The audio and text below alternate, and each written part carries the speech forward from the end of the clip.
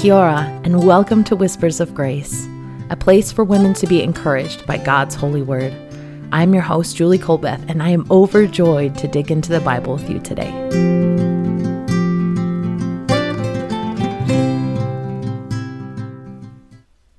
Hello, everyone, and welcome back to Whispers of Grace. This is actually going to be a very different podcast because I am going to do a few book reviews today instead of heading through the book of Exodus. I always love to hear about what other people are reading because I'm a reader, and I love to understand just a little bit more about a book before I pick it up. So I thought, what a cool opportunity to devote an entire episode to just going over a few books that I have read lately that I found really encouraging. So I hope that this encourages you, and if you are a reader like me, then this is a cool opportunity to hear about some good stuff. Okay, the first book that I'm going to talk about is called Tactics, and I will make sure that I link all of these books in the show notes so you don't have to try and write it down. You can look it up. I'll link them in so you can find them later. But this book is called Tactics. It's by a man named Gregory Koukl, and he has so many people rooting for him on the back of this book. Norm Geisler, William Lane Craig, J.P. Morgan, Sean McDowell.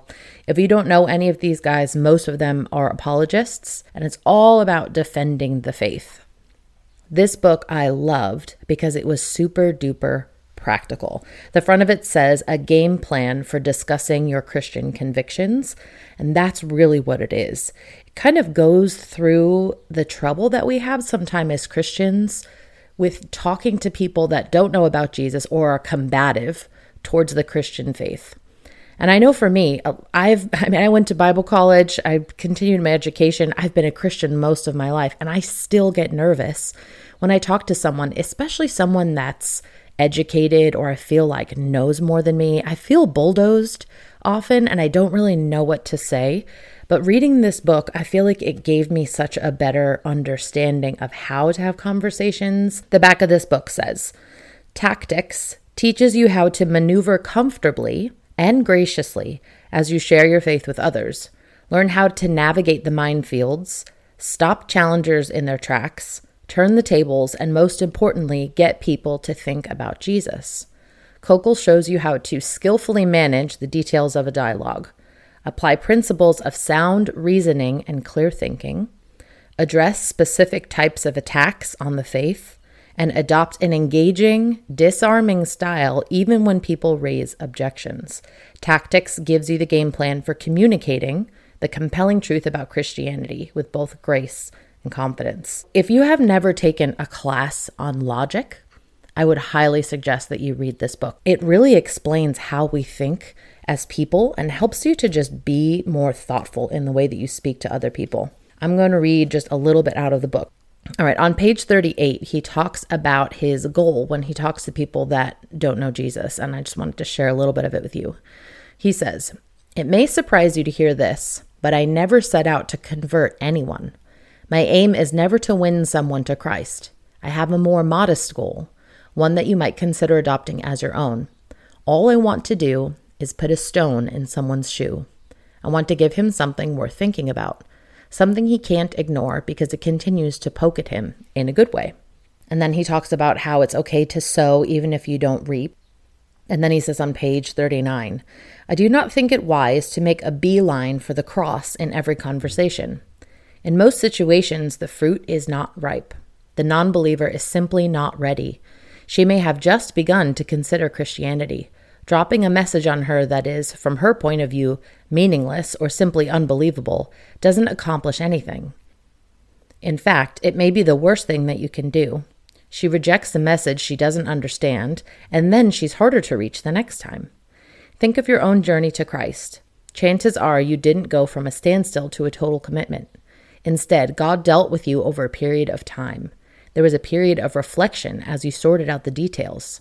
A few years back, I spoke to a Jewish attorney who didn't understand why he needed to believe in Jesus. In his case, I didn't try to build a point of decision where I asked, "Do you want to receive Christ?"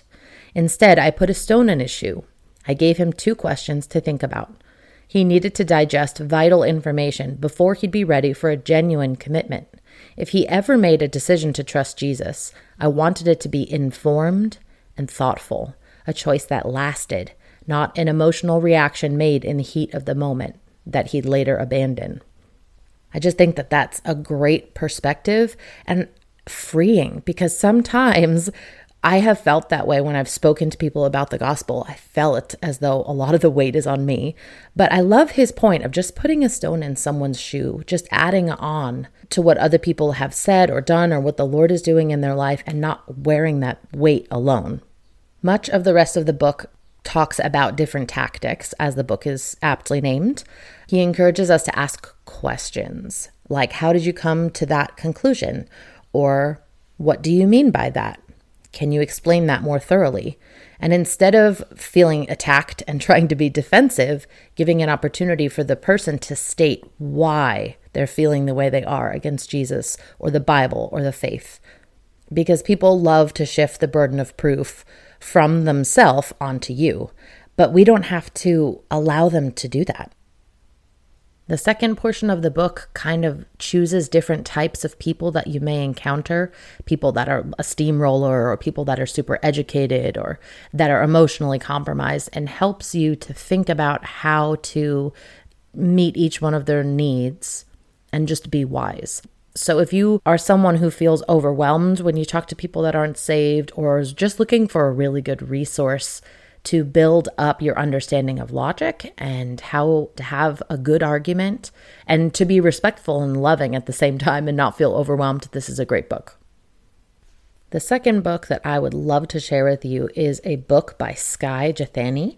It is called With, Reimagining the Way That You Relate to God. This book was given to my husband and I through a valued counselor that came alongside us at a super difficult time in life and helped us walk through some really hard stuff and suggested this book. This book really transformed my relationship with God. The book says this: cleverly using 4 prepositions, under, over, from, and for, Skye Jethani convincingly diagnoses the reigning paradigms of life, whether secular or religious, and shows how each one has captured some element of truth, but in the end is deficient. Ultimately, they miss the most important thing, real communion with the living God. Thus, utilizing one final preposition, with, he lays out what it really means to know and experience communion with God, a life of faith, hope, and love, the very things that we all desperately want and need. This is a helpful, encouraging, and inspiring book. Another review for the book says this: made of the stuff of spiritual classics and presented in simple contemporary terms, Skye Jethani does each of us a great service in calling us to reimagine the way that we relate to God. We so readily fall prey to living out distortions and reductions to our Christian faith with disastrous consequences. You and I are far more than sinners, consumers, managers, and servants. We are dearly loved by God and made for eternal communion with Him. Everything looks different when we live life in response to God's love. What I learned in this book is that I had become very pharisaical in my heart. I had become transactional, and I had become just a servant of God, which we are called to be, but it was not the whole picture. My time with Jesus was seriously lacking. I had forgotten the sweetness of communion, and somehow I had run on old fumes and just was kind of living life, doing what I knew I was called to do, being in the Word, but not really sitting and spending good time with Jesus and being filled to overflowing. So this book, the Lord used to point out so many flaws in my heart and in my orthopraxy, because I believed that I believed the right things, but I wasn't living out what I thought I believed, if that makes any sense. So I would highly recommend this book. It's a very easy read, very, very thought-provoking.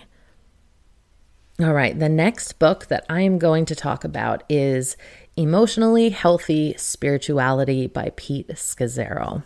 If you know me, if we have a relationship, you have heard me talk about this book because again, this is probably one of the most pivotal books of my Christian life that I've ever read. And the Lord, again, used this to transform my relationship with him. And Pete Scazzero is such a real guy. He has a podcast that I listen to. It's Emotionally Healthy Podcast for Leaders. It's amazing. I will read to you the back of this book so you can get an idea of what this is about. It says, Pete Scazzero learned the hard way. You can't be spiritually mature while remaining emotionally immature. Though Scazzero was an experienced pastor of a growing church, his life and faith remained emotionally unhealthy. Like so many in the church, he routinely avoided healthy conflict in the name of keeping peace, ignored and suppressed emotions, used work for God as an excuse to run from God, which relates very much to the book that I just reviewed by Skye Jethani with. He continues to say that Pete lived without limits. In this best-selling book, Scazzero outlines the top 10 symptoms of emotionally unhealthy spirituality. He then unpacks core biblical principles to guide you into an experience of lasting, beneath-the-surface transformation in your relationship with Christ. Pete Scazzero, he's actually from New York City, so he was near where we used to live. He's the founding pastor of New Life Fellowship Church, which is in Queens in New York City. Reading his story in this book felt so much like my own. Being knowledgeable about the word, understanding what it was to be a servant, and just being someone who pushed forward, kind of ignored his emotions about things, didn't acknowledge his own limits, and ended up crashing because of it. What Scazzero says in his book is God is the one that made us with emotions. They are not bad. They're like indicator lights on your dashboard. So if your oil light is on, you can't just cover it up and pretend it doesn't exist. You should find out why the oil light is on, because you need oil in your engine. So if you're feeling sad, if you're feeling angry or overwhelmed or bitter, there is a reason why. And God gave us these emotions to be able to root out the sources of why we are struggling, and not to live by our emotions, but to use them as tools. So reading this book really helped to readjust my mind to what it was to have healthy emotions that were aligned with Scripture and to let them be used by God in my life. And also to realize things like saying no and boundaries and understanding my own limits so I didn't burn out again, because that is a big part of my story I haven't shared here yet. But I have experienced a burnout so badly. And this book really helped me to recover when I was going through that season. So if any of that sounds like you, I would highly suggest this. He's got a whole bunch of books.